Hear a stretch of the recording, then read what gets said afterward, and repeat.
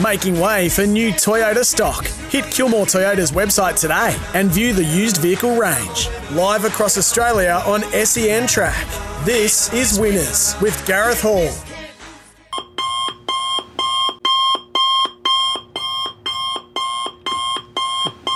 Terry Leighton, it's 7:33 in the West. There's plenty happening because I've got some news breaking from Western Australia. As we mentioned before, Keshi Boom is out of the WA Guineas, as reported first yesterday on Giddy Up. She was highly unlikely. And due to the forecast for the Perth metropolitan area today, this is a tweet from Rawa through their Races WA Twitter handle. Rawa stewards have abandoned race 1 at Ascot. Race 2 will become the first race today at 3 p.m. Western Australian time. Rawa stewards will continue to receive updates from the Bureau of Meteorology duty forecaster throughout the day. The first race will be added to next Saturday's Ascot meeting. So it's still a watch this space regarding the weather there in the west. 38 degrees is the number that's too hot for them to race under their welfare policy in WA. There's a bit going on. And Terry Leighton was sleeping with the air conditioner on today. Hello to you, Terry, you superstar. Good morning. Happy Railway Stakes Day. Good. Well, hopefully. Happy Railway Stakes Day, Gareth. How are you? Good, thank you, mate. What do you make of this situation? You're there in Perth. What are you reading or what's your feel? Oh, well, I've been I was critical last week of how they went about it, and I still am very critical of how they went about it. But I think the way they've attacked it this week in regards to putting the races back, shortening the gaps, even abandoning race 1. And to be honest, abandoning race 1 wasn't what I was after, because I actually had some $4.80 about the $2.40 favourite and 17s about the third favourite who was into $8. So I'm very disappointed with the abandonment, but I think they've got it.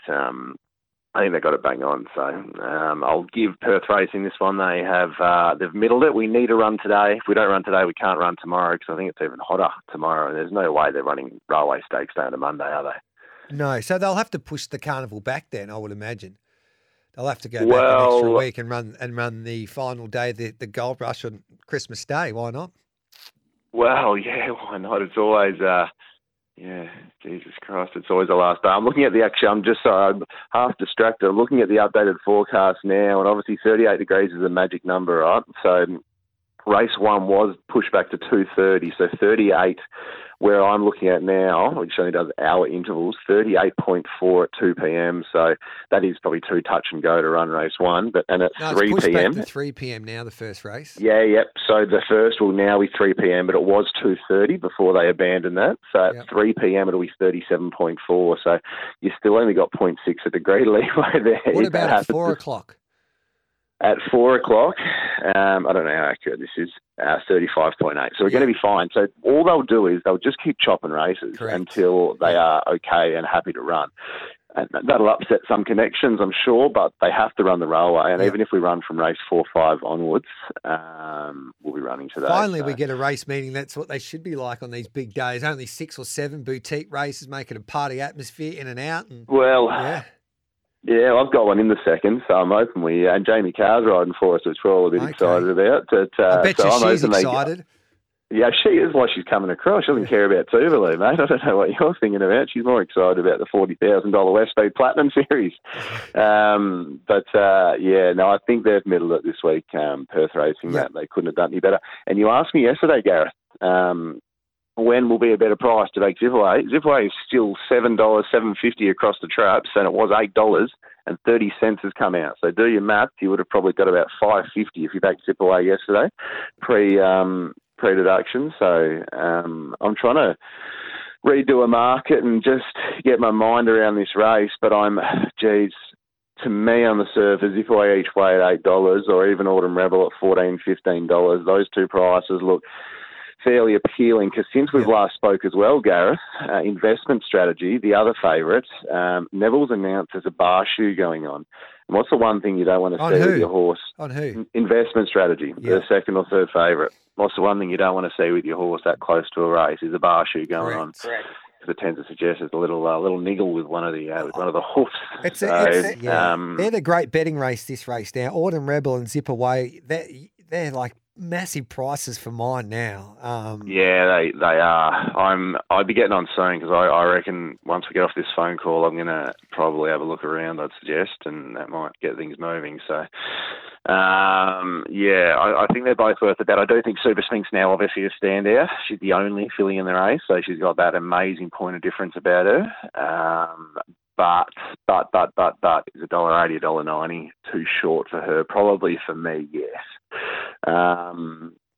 Fascinating stuff though. All right, mate, I love that. That's going to be interesting. 500 Autumn Rebel and Zip Away there. I reckon there might be worth the place if you're having not $550. If you're having, we haven't got Terry's budget. If we're having a $100 play, I think you have $50 on both those horses for the guineas. El Safina with Pickle Bet. And you're getting, just with Pickle Bet, you're getting $8.50 top 2 Autumn Rebel. So that's a good bet for mine. That's fascinating. Yeah, that's fascinating. Because I mean, if you want to add an extra layer to that as well, that's why I need to actually sit down now for the next half hour. So what I'll probably do now is investment strategy was your likely leader. I'm still worried about how well it jumps, and from barrier 1, that could mean it gets crossed. But say it is your likely leader. If you now put your likely leader with a bar shoe on and it doesn't give the same kick, what it does is it goes back on those well-drawn horses like Super Smink. Maybe Zip Away. I doubt Stevie Pine will end up on the fence, but your leader gives less of a kick. So if Autumn Rebel is back in 10th or 11th, that's probably a good thing if your leader's gone early, because obviously you can make more ground. So that changes the shape of the race in that sense, Garrett. So, yeah, there's a bit to digest and chew through for me over the next half hour, I'd say. Yeah, what about in the Railway Stakes? El Safina 422, Valou 480, Route 675, Bustler 10. This is a difficult race. We don't know what the wind conditions will be doing by the time this race comes about, but comes around. But 2 Valou's my tip still, $4.80. I think he'll just sit with cover just off them and away he goes. I loved what Lindsay Smith said. I'll stick with Maricino purely for value. If I'm not sure, I'm not going to jump in at one that's basically on my price like Tuvalu, but I love what Lindsay Smith said about Jamie Carr being more positive than negative. You'd hate for Tuvalu to come across for this race and end up behind a few and end up behind the wrong one. And Maricino's another horse. On its day, it will kick and they won't get it. And on another day, Maricino will be gone with 300 to go. So Tuvalu doesn't want to be sitting behind a horse that's dropping back into its lap. And some of the sitting sprinters are going past it. So I'll be saving without doubt on Tuvalu.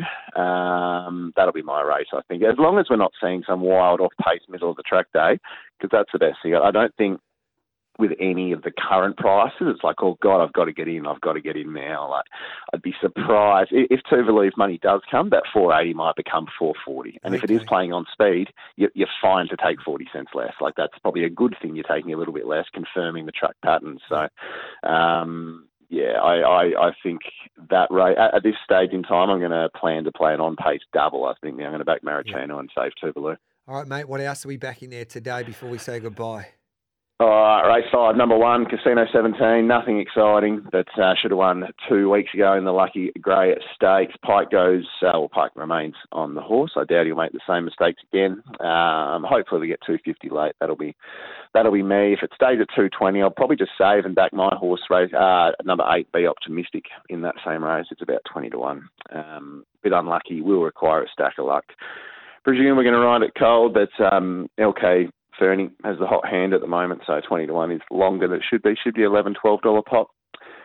Race number 6, horse number 9. The money's come hard for this, I think. Our mate Dan Cripps has tipped this after, I think we tipped it Thursday. Other people have tipped it Friday, and I think Dan Cripps has tipped it Friday, so it's just kept getting smashed in the market. So I reckon big screens now, what you would call it bare bones prices, just let this drift back out naturally. I think when all the people that have got on and all the people with the power to move markets have moved markets, this is at a bare bones price. But if they are leading and winning and they are suiting those on speed, which with the 38, 39 degrees, I'm thinking is more likely than unlikely, we'll have something on horse number 9 there. It should be $10, $12, $13 plus by jump. And I don't want to lose on number 2, Magnificent Andy. The stable have set it for this race. They're the form combination, and it should land somewhere near the 1-1. So, look, as long as it's nearing $4 as well, we're happy to make it a result. And then Maricino each way, Miles in the...